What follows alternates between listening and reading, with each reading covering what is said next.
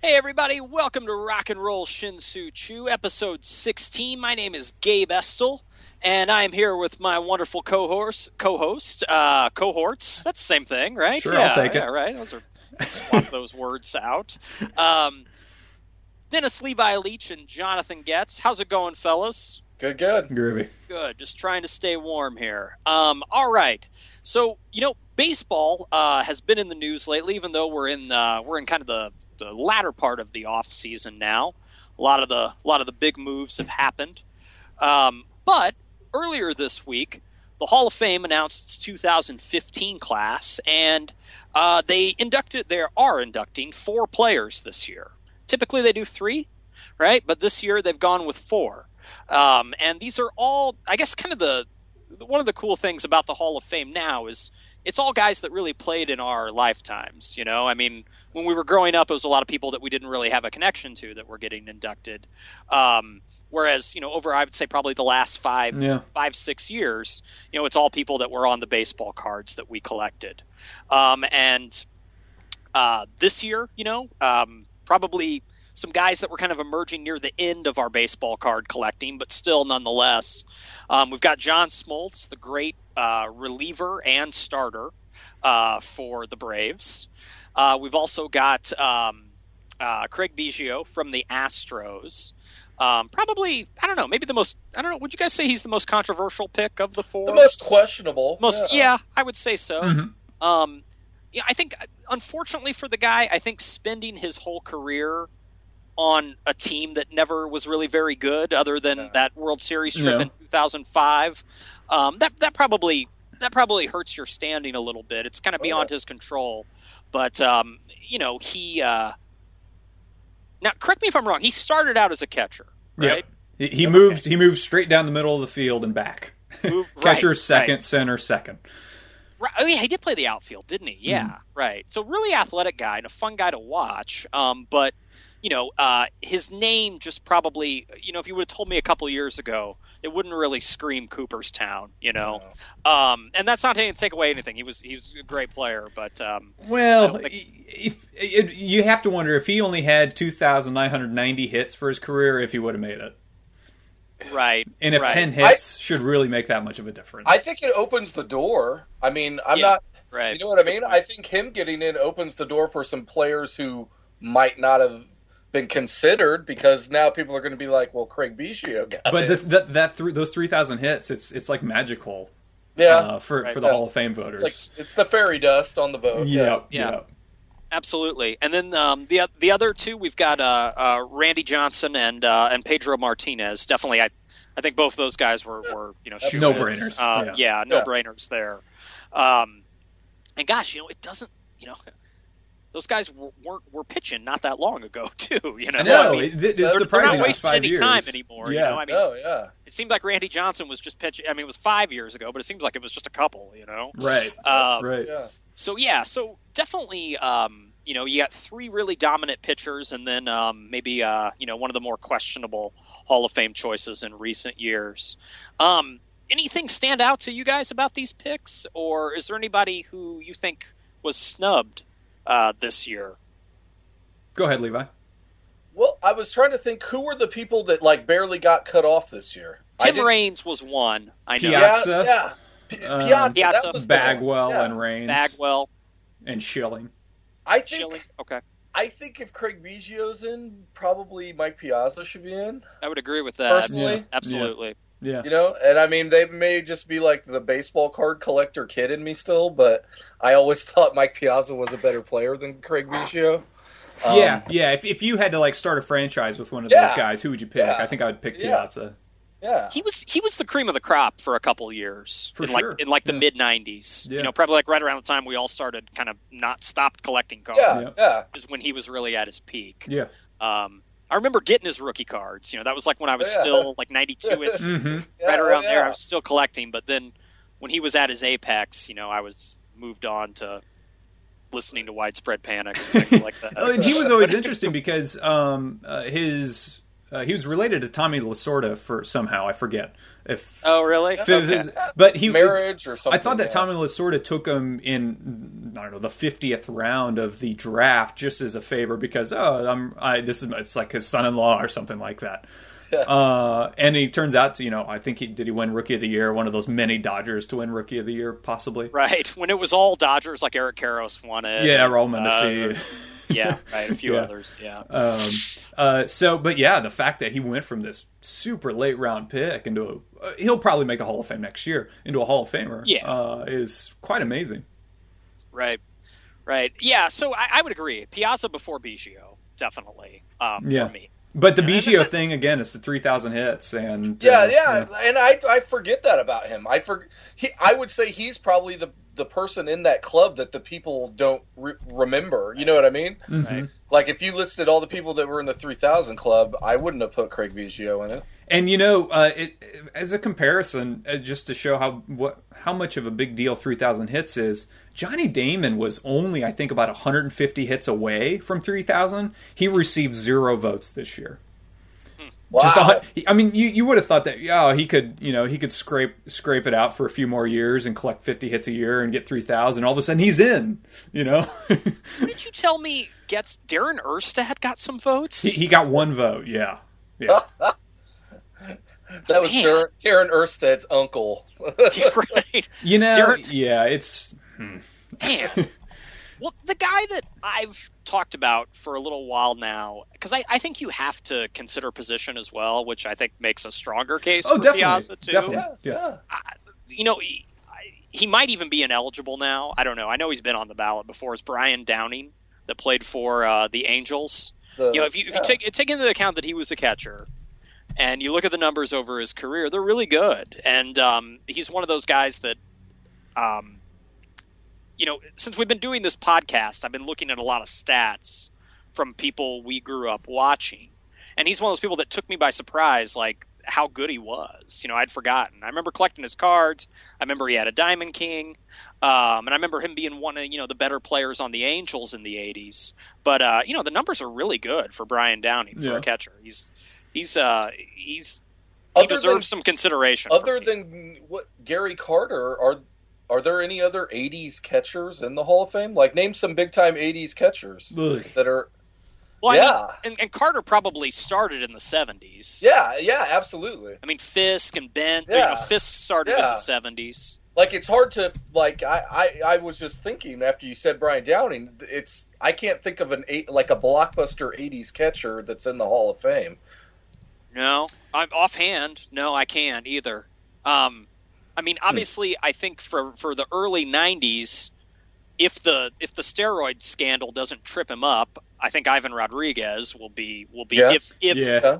I mean, there's so many question marks now with steroids. Oh yeah, He'll be treated like Piazza, and that's one of the questions that surrounded Piazza a bit was, were the steroids. And so they thought that there were only light rumors, so we'll delay him here a few years, and then he'll eventually get in. The same will probably happen with Rodriguez. Yeah, I wonder if the guys that came clean. You know how Giambi came clean about it. He was one of the only guys that was honest and said he did it, and I don't know. I guess he seemed kind of contrite about it.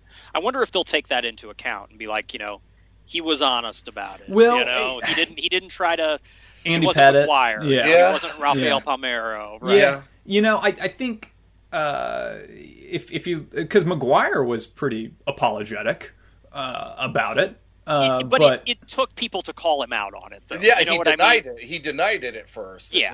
Because he was also he was kind of one of the first people to be accused of it, right? He was. Oh, yeah. So there wasn't really precedent for, how should I deal with this? Well, in hindsight, if you compare him to Clemens, Clemens is still getting quite a few votes, so is Bonds. And, but McGuire... that testimony from McGuire, like when he's in tears, is, even if you don't like the guy, that's tough to watch. Yeah. It's just a really uncomfortable scene. Yeah. Yeah, it is. And I'm a Cubs fan, and I feel bad for Sosa sometimes because it's like, he's the only guy to hit 60 home runs 3 seasons or whatever, right? And you would think that would be an automatic stat to get you in the Hall of Fame, but now that you've been linked to steroids, It's like that page out of the history book has just been ripped out, and it's like it never existed. So biggest Chicago athlete post Michael Jordan, too, and Sosa. They'll never be in. So what's the solution? I mean, I've seen where Poznanski, Joe Poznanski, who I'm a big fan of, baseball writer, says that you should essentially vote him in, I mean, because there's only so much you can do with speculation. And then I've heard other people say, go ahead and vote him in, and then just throw asterisks.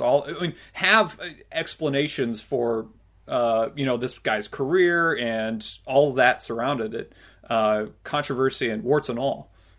Yeah, I say vote him in too. I mean, I'm doesn't matter at this point, I mean, right. Well, if they do that, I think if they do start to allow more guys who have had links or ties to the steroid era in, I think they're going to have to let Pete Rose in. I think they're going to have to posthumously let Shoeless Joe Jackson in. Yeah, right. Or you know what I mean? Because if they start to let guys who actually cheated and it affected their numbers over seasons, if they allow those in the Hall of Fame, they're going to have to allow those two guys in. It's the Baseball Hall of Fame too. It's not the Character Hall of Fame. Exactly. I mean, exactly. Ty Cobb's like the worst person on the earth, right? Yeah. I mean, I say you let them in at this point. I mean, unless they've been arrested, unless they've been that's not the right word. Unless they've been, just indicted, proven guilty. If they've been indicted or something like that. Yeah, you got to let them in. It's just like the judicial system, it's all it's innocent until proven guilty, I mean, yeah. And honestly, I think with the guys that had the talent, minus the roids, Clemens, Bonds, maybe Palmeiro, McGuire, Sosa. Those are the guys. I'd like to think those guys, even if you take away the drugs, have still been pretty damn good. Yeah, those are the guys I feel the worst for because I think those are the guys that are. I think half those guys aren't going to get in because of it. I mean, those drugs helped extend their careers, but for a hitter, baseball's still hand-eye coordination. You still have to be able to hit the baseball. And Barry Bonds could really hit a baseball really well. Even take away maybe the roids added like 5 more productive years to his career, that he wouldn't have had. Shit, he could have retired 5-6 years before he would have made it. Yeah, he would have still would have been a shoe-in to get in. Yeah. Same thing with Clemens as well, as for a pitcher. So I don't know. Do you think maybe they'll tell these guys you have to admit it in order to get in? Do you think that they would? That'd make for an awkward ceremony,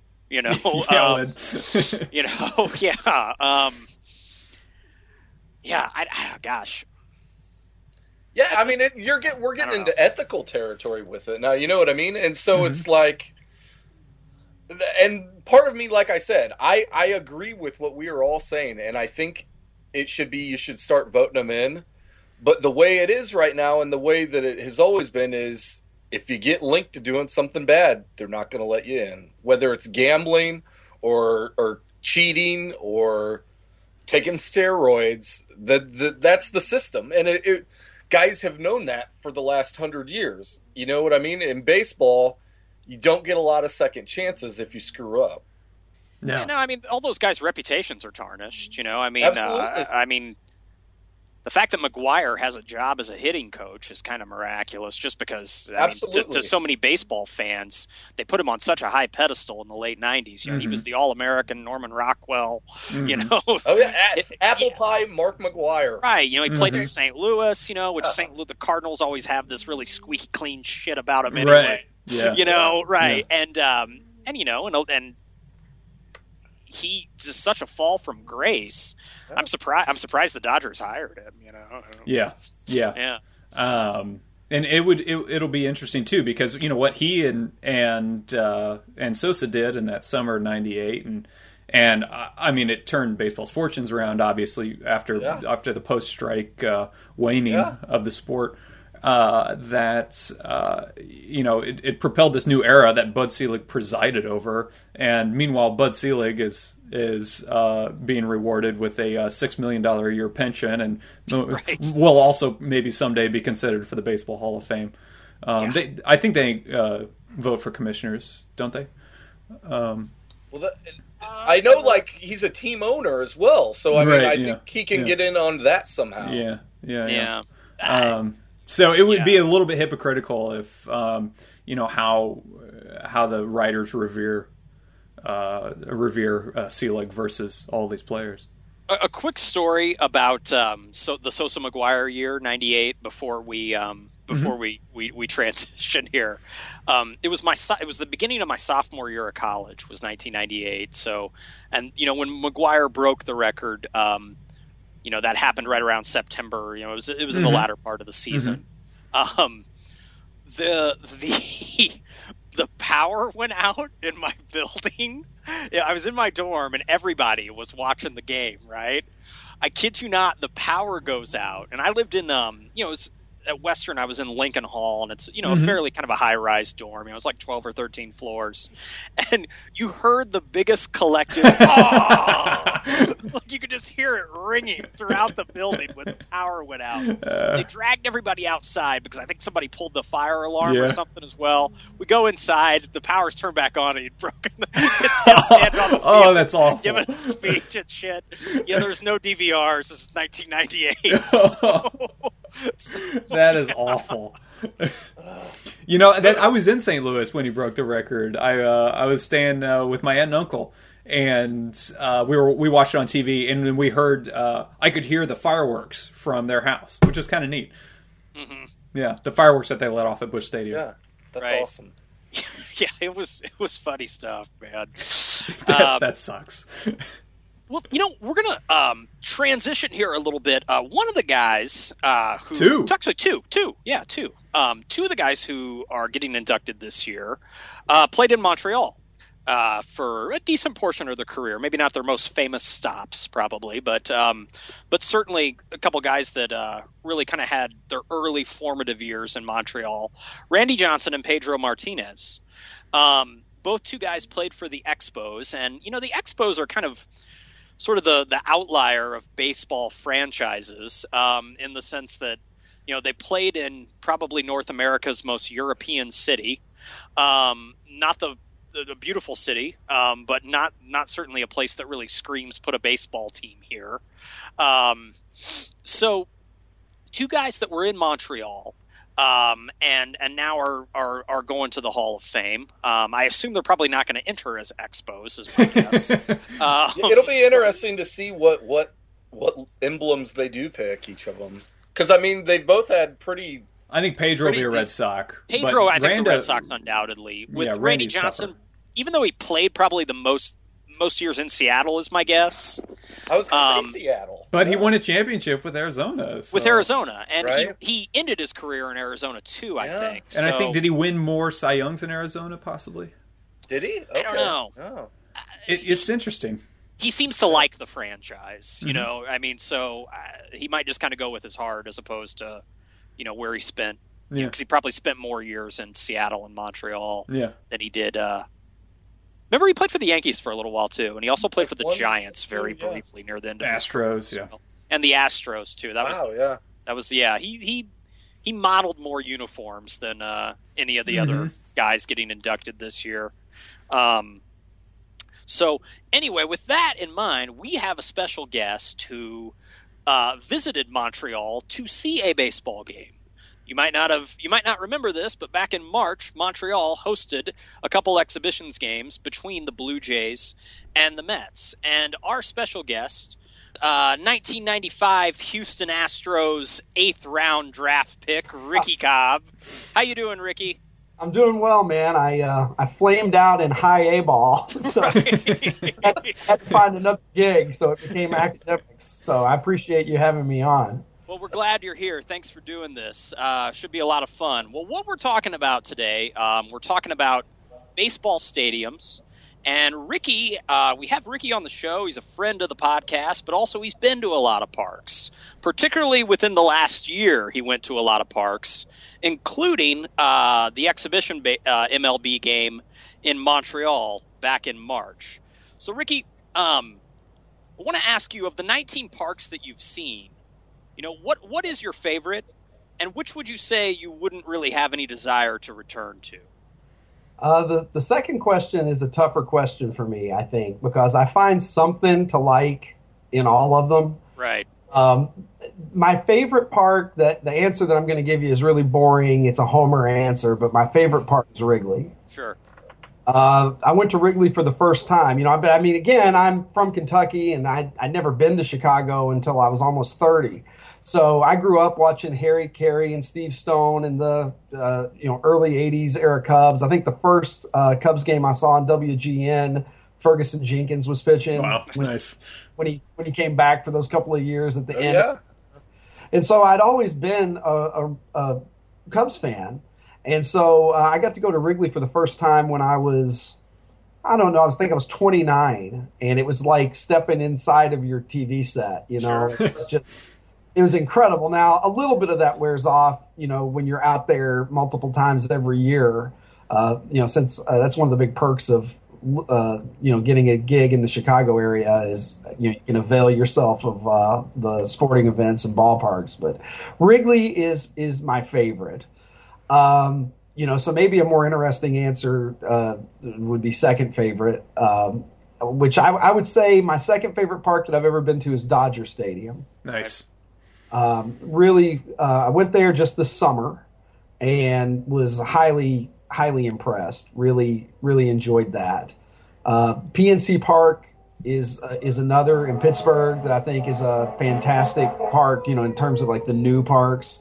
Mm-hmm. Because, it's hard to imagine. I mean, Dodger Stadium's the third oldest park in baseball, and Fenway is another one that, I would tell every baseball fan to put it on his or her bucket list, but so Fenway's got to be in the conversation, although I wasn't quite as impressed with Fenway as maybe some other people seem to be, but it's certainly near the top of the list, I think. You asked me my least favorite park. That's a really, really tough one. Is it in Chicago? Is it the park in Chicago? My feelings aren't going to get hurt. I love the team, but I'll admit the park is it's a Kmart. Is what it is. And I actually think it's better than it used to be. Yeah, they've improved. I mean, today compared to what it was 10 years ago, I can't remember how many years ago it was when they sort of like took out some of the upper deck seats, and it was about 10 or 12 years ago. And now they've basically like thrown up a statue of I think there's a Jerry Dibzinski statue around. It's right next to the Melildo Perez one. Yeah, a little statue happy there on the south side. I agree. I would. It's easier for me probably to like rattle off 3 or 4 that I would put near the bottom of my list, and I would put the Cell somewhere squarely in the bottom 5 probably. I went to Citi Field this year for opening day.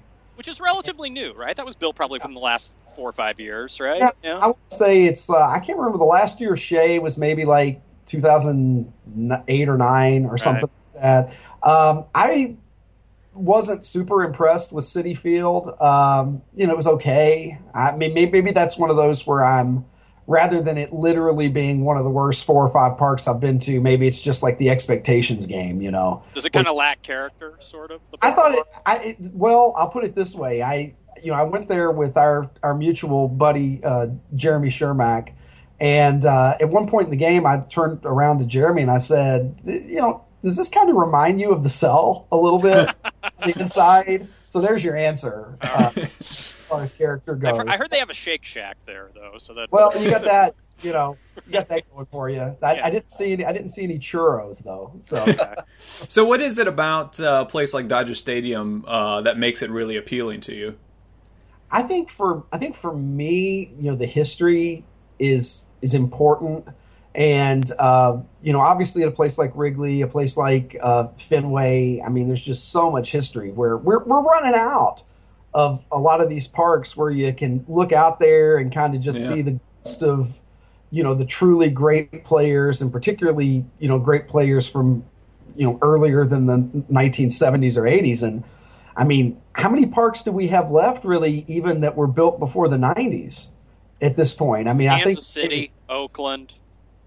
California. I mean, right, which has been renovated so much that it doesn't look like it did a few years ago. Off my head, though, I want to say, like, we're maybe around 10 ballparks that predate, the Sky Dome, or right. something like that. Yeah. So that's a plus for me. Being in a ballpark where you can look out there and you can think, wow, Babe Ruth played here, or whatever. And Sandy Koufax.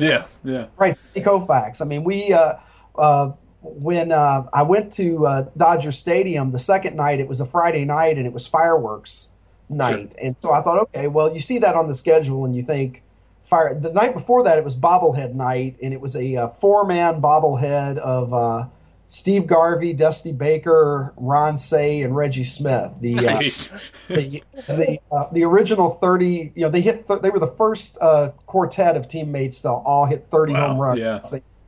So I was excited about the bobblehead, and so I thought fireworks night. Well, that's nice for but I'm not. I mean, I like fireworks as much as the next guy, but I'm not 10 years old, so whatever.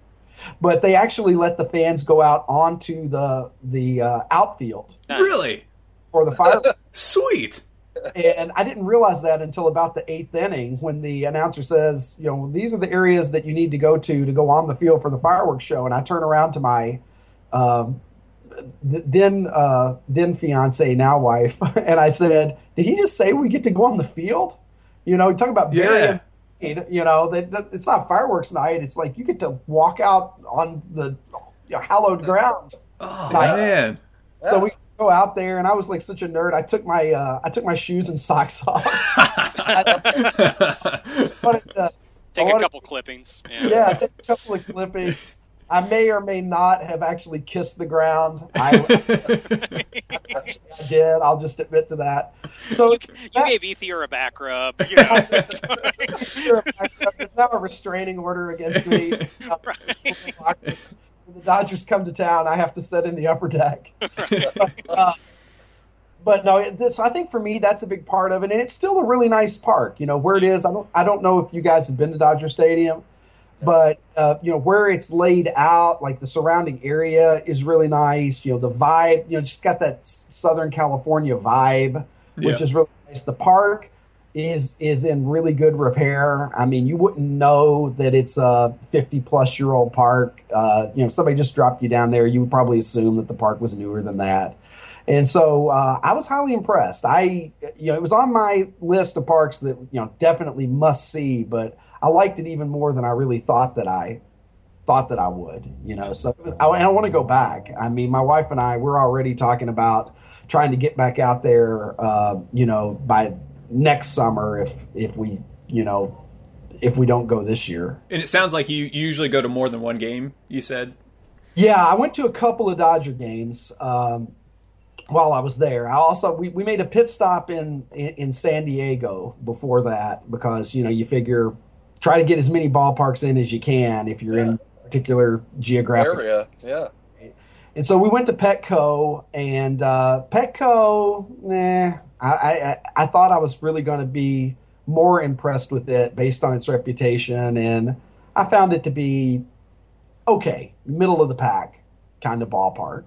It's in the Gaslight district down there, right? Sort of. Yeah. Or okay, yeah. Looks like a nice area. I've never been, but it's nice. It's a nice area. Really impressed with the town. That was the first time I'd ever been to San Diego, and so I was really impressed with San Diego. And it's the kind of park maybe that would grow on you, but again, like another thing, like kind of coming back to what you were asking me earlier about, like what goes into liking a park, and I think one of the things that I was struck with in terms of the difference between San Diego and L.A. was just the culture of the fans.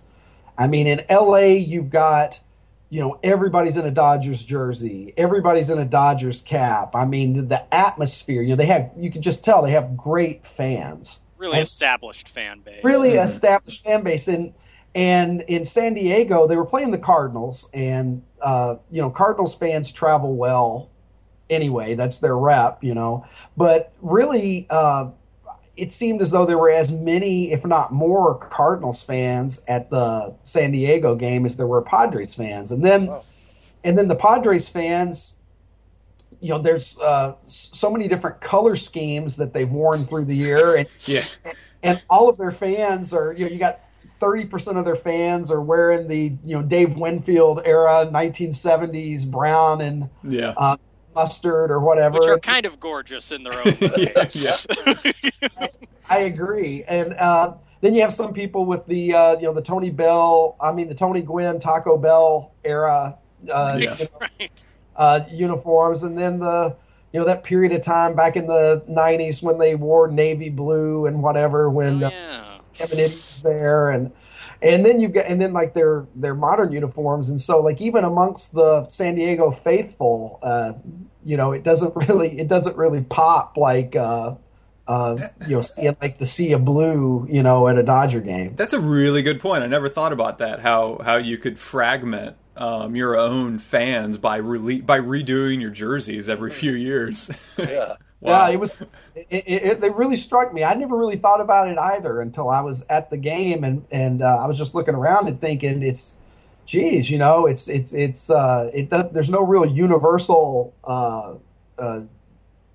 Padre sort of mark in the crowd, whereas Cardinals fan is wearing their bright red, and so you see them, but I just don't think the passion for baseball is quite there in that town either, and I can understand why. I mean, if I lived in San Diego, I'm a hardcore baseball fan, but if I lived in San Diego all the time, I might be finding other things to do.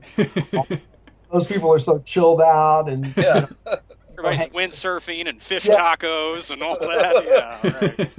You got all that. Baseball might not be as high of a priority, but they might have a little better product on the field this year, at least with all the sort of unexpected moves they made this offseason. I would like last year it was the guys that they had out there. It's I'm hard pressed off the top of my head to name more than 3 or 4 people that were in their lineup. I mean, just a really generic lineup that they threw out there. And so, I mean, I agree with you. Upton and Matt Kemp and even Will Myers, they've got some players. I don't know how good they'll be, but they've got some players that at least are fun to watch. So they're banking on guys that will hopefully be able to sort of resurrect their careers, in San Diego. So cool, man. I would think that more players, and I mentioned this I think on a previous podcast, that more players would want to play in San Diego just because it looks like it's got some of the best weather in the country. You know, if you're rich, hell, you could live in Beverly Hills and just go down to San Diego for your games. I mean, it's not really a city that I get the impression is kind of like mired in poverty or anything like that. So I guess there's just better things to do in San Diego. The best free agency pitch that you could make if you were the GM in San Diego is, just meet the guy at the airport, hand him the keys to a convertible and say, dude, just tool around town for 2 or 3 days and then come back to me and we'll talk numbers. If you can stomach winning 65 games next year, hey, you'll be in a good backdrop. Yeah. Winning is not, the most important thing in the world to you, but, having a nice suntan and pretty girls is, you can do worse than play in San Diego, Doesn't look like a bad place to live. Now, you also went to, I want to talk about this, back in, I think it was like in late March, it was about a week or so before the season started, right? You went to the exhibition game in Montreal. Was that between the Mets and the Blue Jays? That was the Mets and the Blue Jays. They actually played 2. Okay, 2. We went there for both of them. Now, I've been to Montreal. Montreal is actually the only city I've ever been in Canada, and it's probably not the best representation of Canada just because the city has such a European feel to it. When I look at Montreal, I always thought it was weird that they even had a team. Just because it's such a European city, it just doesn't scream like baseball. Right? Yeah. So how was it, man? I mean, like the place kind of looks like it's fallen apart from like recent photos I've seen. Yeah, I mean, it sort of looked like it was falling apart 20 years ago too. Right. I couldn't believe it when I found out initially that they were actually going to play MLB exhibition games there. For me, I mean, it was a must go because I thought, now how often do you see like sort of like a zombie ballpark reanimating for even a game or two. And I thought Olympic Stadium I thought that ship sailed 10 years ago. Right. You missed out on that one, you know. So it's the next best thing to having a time machine. And there were old Olympic programs under the seats still in. Right. It's like, wait a minute, where's Bruce Jenner in the decathlon? But yeah, it's definitely a bit of a dump. I mean, I say that with affection. Sure.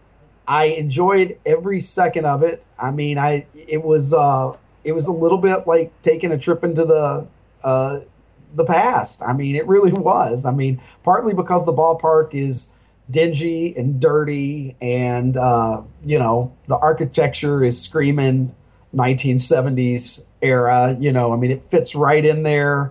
I mean, obviously, it's a little more interesting looking from the outside, in particular, than the so-called concrete donut stadiums of the 70s. You know, Riverfront and Three Rivers and Veterans Stadium and all those kinds of parks that didn't have a lot, you know, multi-sport, multi-purpose venues. And I guess my understanding is that Olympic Stadium is, you know, I guess that the Toronto Argonauts play there. And in Montreal? Wow, okay. Weird. I mean, not the Toronto Argonauts, the Montreal Alouettes. Alouettes, yeah, right. It'd be extremely weird. Keep me honest, Gabe. But, because I mean, I think that was wasn't that the team that, I hate to say this name on any podcast, but that was the team that Trustman coached. I think it was. Yeah.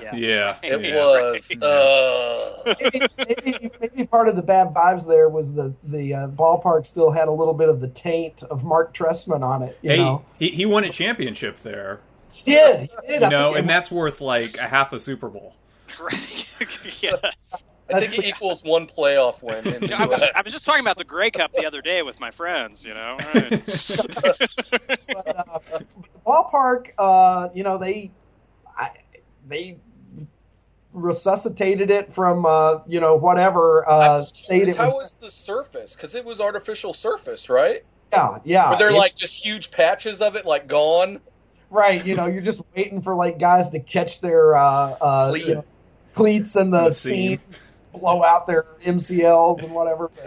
But, you know, it was AstroTurf, so that alone was you know, weird to see, because in this day and age, you really don't see any, like, I mean, I don't know, maybe it was field turf, but I mean, it looked like AstroTurf, and the ghost of Andre Dawson's knees were there. Right. May God rest their souls. Right. Did people have Gary Carter, Jerry Curl wigs on by any chance? You know, it's funny. Gary Carter's wife was there, and his family was there, and I bet it was kind of like a select, you know, with them kind of resurrecting bringing back the park for those couple days. Yeah, it was probably a reason to trot some people out. Yeah. They had about, I don't know, maybe about 15 members of the '94 team that got robbed of a division title by the labor situation. So they were there, and they kind of got to come out and take their bows, and then Gabe, I think you probably know, or maybe you don't. I got to meet Ellis Valentine. Right. So, I saw the picture, I think. Yeah, I was, because I'd followed him on Twitter, and we just like had a brief exchange on Twitter. He's like, "Well, I'm going to be there in, you know, section 117 or whatever. You'll come down and see me." Cool. And I'm like, "Well, I will." And so he was pretty easy to spot. You know, he's about 6'4", 350 pounds. Right. He hit his weight these days, I mean, straight to the Hall of Fame, you know. Ted Williams territory, but yeah, he was a nice guy, so, you know, got to meet him and kind of had some poutine, which was my first poutine experience, so that was nice. You know, all the people speak in French. You know, I had one guy come up to me and he's asking me something in French, and I had to drop a no français on him. Do they make announcements in French and English? Stadium announcements?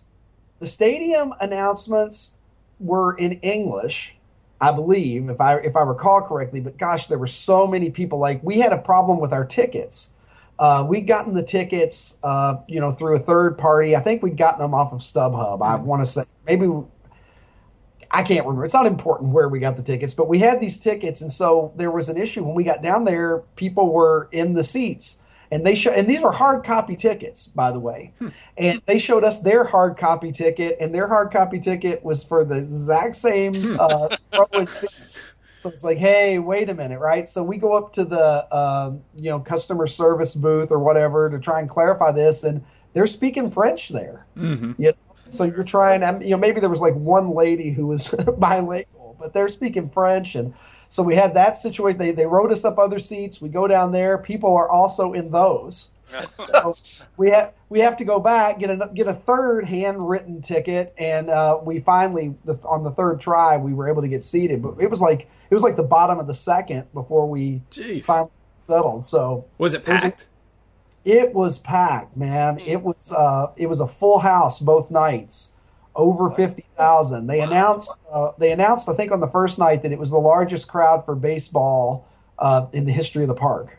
Yeah, I remember those last few years in with the Expos. They had a hard time drawing 10,000. Yeah. It was a week's worth of attendance. I mean, based on those standards. And they're actually having 2 more games there this year. Oh, cool! I believe the Reds are playing the Blue Jays a couple of games at the end of March. So, and there's a part of me that really would like to go back, but I've got lots of really good reasons not to.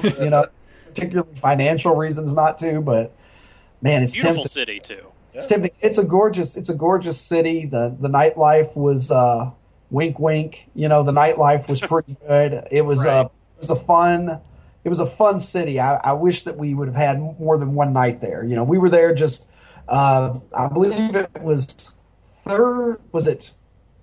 I can't remember. It was either Friday, Saturday, or Thursday. I guess it was Friday, Saturday. Friday night, we went to the game, and then we went and just took in a little bit of the city, went to just a couple of local bars, just kind of walked around the downtown area. And then the next day we hit, it was an afternoon game, early afternoon game. And so we went to that, and then we just drove to New York City, straight from there. So we only had one night there. I would like to be able to go back to Montreal and maybe have just a little bit more time to take in some of the other parts of the city because, it was, as you said, Gabe, it's a very European vibe. It's just a really neat place. And, I'd like to get back there at some point, but it's a lot easier to have enthusiasm for going when they're playing at Olympic Stadium, Cool. Speaking of nightlife, what were your favorite surrounding neighborhoods of all the stadiums you went to? Oh wow, that's a really good question. Let me think. It's interesting because a lot of stadiums nowadays are just in the middle of the suburbs, so you just drive to them and you got nowhere else to go. You do. You do, like Milwaukee, for instance. In a way, Milwaukee's easy to get in and out of, but although they turned tailgating into an art form up there. Yeah. But that's another one for, I guess, my less impressive ballparks list is Miller Park. Gabe, I would probably put it somewhere in the. Yeah. The surrounding area is boring. There's nothing there, but I sort of like the architecture to it. I like it from the outside. I don't know if from the inside. I don't know. To me it's a little shadowy and I don't know. It feels, or at least it used to feel almost like you were inside a greenhouse or something. I can see that. Yeah. I enjoy I think they have good fans, and they've as a dad, it's a pretty kid friendly. Sure. Park. I don't know. In terms of like areas like around the ballpark, San Diego would be hard to top on that one. I thought Pittsburgh. I was really, really impressed with Pittsburgh. I had never been to Pittsburgh until I went there in summer of 2013. And saw we actually went to an old fashioned doubleheader, a 1-ticket doubleheader, which you don't see much anymore. It was actually a scheduled doubleheader, And so I was really impressed with Pittsburgh. I thought that was a great ballpark. I really like the area. So scenic. I mean, they really make use. I don't think there are enough ballparks that really make use of the scenery around the ballpark. You can kind of see the skyline, right? It's right behind the outfield. Mm-hmm. Yeah. Really make use of the skyline, and you can see the the bridges running. Really makes for a really beautiful sort of like panorama. When you're behind home plate or whatever. It's really nice. And so, Pittsburgh, I found to be impressive. I mean, Los Angeles, the area around it is scenic. It's really close to Chinatown. So, like, right around there, we actually wanted to stop and, like, grab something to eat before we went to the ballpark one night. But, like, literally everything was Chinese food, which, nothing against Chinese food, but it's, like, I don't do it very, very much. So we're, like, driving around looking at How could you not get a Dodger dog as well? Oh, I know. Totally got a Dodger dog. Yeah. Ballpark food. That was going to be my question. You mentioned the poutine earlier. For those who don't know, that's like French fries with gravy, right? French fries with gravy and sort of like what was the best food you ate, or like who had the best food at what park?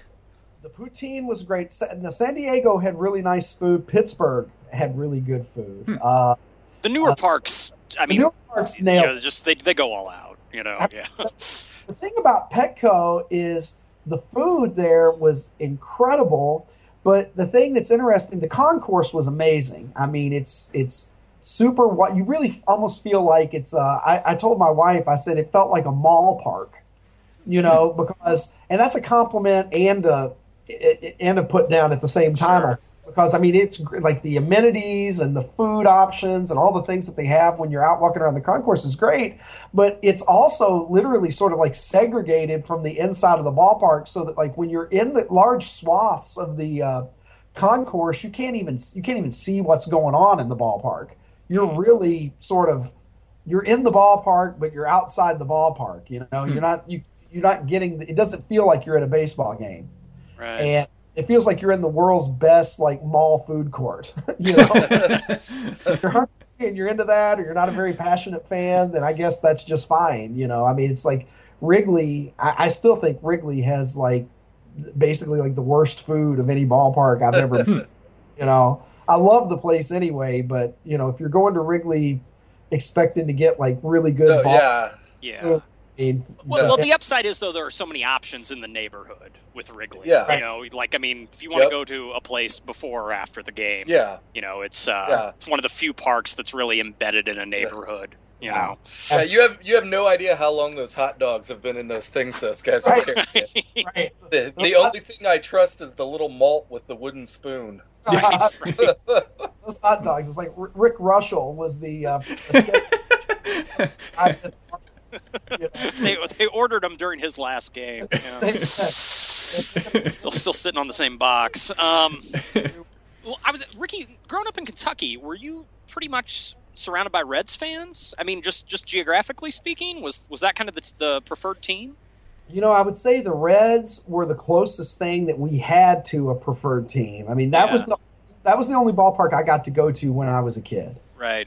I had a real rural upbringing. I grew up. That was actually the closest ballpark, and that was about a 3-hour drive. Mm-hmm. So usually I was able to go to one game. My adulthood has actually worked out rather well. I mean, like 8-year-old me would be really freaking psyched if he knew how life had turned out. Because I actually get to go to these places. But for me, that was it. It would be one Reds game a year. Now I sound like somebody's grandpa. It's like, well, when I was a kid, we went to one Reds game a year, and we were glad of it. And it was at Riverfront Stadium, which was a dump. But that was it. So that was probably the closest, but I'll tell you what sort of changed that equation was cable TV. I became more of a Cubs fan through watching WGN, but the Atlanta Braves for a time really became very, very popular in the area where I was growing up. All those TBS games, all those TBS games, and I guess because it was a southern, it was like the South's team. I guess. Mm-hmm. Essentially, yeah, right. It was before the Florida teams. Yeah, that was like all they had. I say the Florida teams like they even matter. You know what I mean? Like 20 years later, neither of those teams have a fan base. Florida should have stuck with spring training. Right. Yeah. So now, have you been to the? Gosh, what is the newer Reds Park? Great American? Is that what it's called? American Ballpark. Yeah. Have you been there? I've been there once. Yeah. Okay. I actually went there. That was one of the last things I did before I moved to Chicago in 2003. Okay. I was like, okay, well, I haven't been to this ballpark yet. And I think that was actually the year that it opened. I went once the year that it opened. And I found it to be a pretty nice park. Yeah. I thought it was a reasonably nice little ballpark, pretty intimate. You felt like you were. I mean, I actually was literally close to the field. I had really good seats, but the sight lines seemed good. You felt like you were, kind of as a fan. You felt like you were pretty much kind of like on the field, relative to some other ballparks where you go in and you sit down, even down in the infield box area, and it just feels like you're not really present in the same way.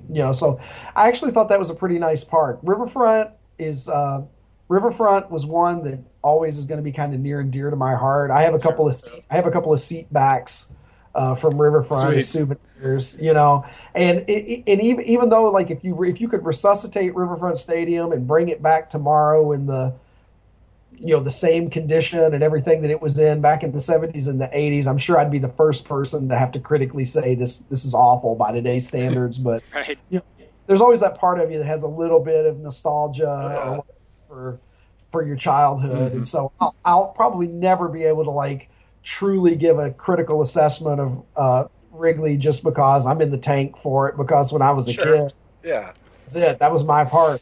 Yeah, absolutely. And, what's number one on your list, Ricky, that you haven't been to that you want to check out? Oh man, that's a good question. Well, I can tell you that the two that like Lord willing and the creek don't rise, as they say, the two that I want to add for sure this coming summer is Arlington and Houston. Okay. Nice. Texas, Yeah, those are hopefully going to be 20 and 21 this summer. If I don't add any other new parks, I'm hoping that I can at least get those in. I've got a good buddy that lives in Fort Worth area. Okay. So, which is a fun town. I've got some friends down there too. Okay. It's a fun area. Yeah, Texas. I've actually never been to Texas, and it's always a good tip-off. You can tell like what states I haven't been to. If I haven't been to the ballpark there, I probably haven't been. Right. I make a point, if I can. If I've been there, I that's the one place I make sure I hit. But I'm looking forward to those. Just not that I necessarily have any I'm not particularly excited about seeing the Rangers ballpark for any reason. I mean, it looks like it's a nice enough park. A little more jazzed about going to Houston, I think. I've always sort of thought that it's still Minute Maid, right? Is it Minute Maid still? Right, yeah. I guess, I think so. It's not Enron. Yeah. Right. No, I know it's not Enron, right. But I think it's one of the parks that's kept its name now maybe for 10 years, Right. If you keep it for 10 years now, I mean, that's... Right. Yeah. The one I want to go to, and I'll ask Levi and Jonathan as well, I want to go to the park in Miami. I think it looks cool. I like the fact that they went against the trend of like kind of the faux retro, which I like the fact that they said, hell with it. We're going to make it look really modern, I kind of think that's kind of cool, Aspects of it are definitely psychedelic. Yeah, that outfield looks like a bad acid trip or something. You don't want to drop acid before somebody Marlins homers. I guess if you did drop acid at that park, you'd have plenty of room to roam freely because you'd be about one of about 20 fans there. Right? Absolutely. No, you have a good place to get foul balls, I would think. Right. Definitely. Hey, have you ever got a foul ball at any of the stadiums? I have never gotten a foul ball, and I can say I've never really even come. I don't even have like the one that got away story. Right. Wow. I've never even gotten a ball during BP. I'm overdue. But I was close to one. It was when I was like you growing up. I got to go to like a Cubs Cardinal game either in St. Louis at the old Busch or at Wrigley about once a year. We all grew up about 2 hours from St. Louis. Yeah, so and it so was sort of the default place. We were on vacation in Colorado the year the Rockies started, and so somehow my mom knew somebody who worked for the Rockies, and we got tickets. That was when they were playing at Mile High. It was at the old Mile High Stadium, and we were behind home plate, maybe 15 or 20 rows, and it was probably 10 feet to the right of me. I was maybe 11 years old. I wanted to crawl over the people that were there and dive and get it. That age, I mean, you got to take advantage of the social acceptability of just jumping over people. Yeah. Right. Pushing old ladies out of the way. Yeah. 43, It was like seeing a baseball game in a Roman Coliseum. Yeah. I'll say that. It was huge. Yeah. Seeing a game at Mile High. And I'll never forget, it was the Braves. It was the Braves versus the Rockies, and it was Fred McGriff's first game as a Brave. Huh. Oh, no kidding. Because I remember they introduced it. They're like, hey, in his first game as a Brave. Wow. Yeah, 93. His first game as a Brave, Fred McGriff. Yeah. Wow. Yeah. Was Dante Bichette playing with the Rockies? Yeah, then? Okay. Dante Bichette, and all over the stadium, at the souvenir stands, they had these posters that had David Need, and it said the Need for Speed. Oh, nice. And it was him with a baseball, oh yeah. That is not a reference I thought I would hear today. Wow. All right. Was he the first Rocky? I mean, yeah. It's on the inaugural team. Yeah. Had Eric Young. Yeah, right. Yep, Dante Bichette. Draft or whatever, but Gabe, I think you're really right about the Marlins Park. I'm glad that somebody finally said, you know what, screw it, because I think really a lot of the parks that were made in the last 10, 12 years or whatever, it's almost like it's become like a different kind of mediocrity than the concrete nuts. You can't. A lot of these ballparks, other than the team's name that's on top of the scoreboard, they seem kind of interchangeable, don't they? Yeah, absolutely. And I don't like this trend of making something look like it has history when it doesn't. I haven't been to a game there, but I've driven by the vicinity of the St. Louis Park, and I don't like the looks of it. Yeah, I really think it's just this faux retro kind of generic. It looks like Camden Yards. Yeah, but Parts of I don't know if they pulled it off though. Yeah, it's not as good as Camden Yards. Yeah, I mean, and Camden was really the first park to do that, so they got it right. They were the people that kind of drafted the template, and other people have followed it, and just really it hasn't been as charming. I have been to San Francisco. I did go to, I guess it's called AT&T. It was called Pac Bell when I went there back. It had only been open a couple of years, and it's kind of got the same thing. I mean, it's nice because it's by the water, and it's San Francisco's very vibrant city and walkable and all of that, but it also is trying to look like a park built in 1940, even though it was built in 1999. Yeah. I mean, talking about the sort of bucket list stadiums. I mean, that's the one that everybody raves about. Yeah. Is AT&T. So I mean, Camden Yards I've never been to. That's another one that I would love to get to. Those are probably the first two that come to mind. If you say, okay, you can only go to two more that you've never been to, which two do you pick? Yeah. I think it would have to be those. I went to Old Busch, which I guess actually technically it was Busch 2 or whatever, but the one that was built in the 60s. Yeah. It looked like Riverfront and Pittsburgh and Oakland, all those were kind of, and County up in Milwaukee, all those were really just followed the same blueprint. Yeah, it did.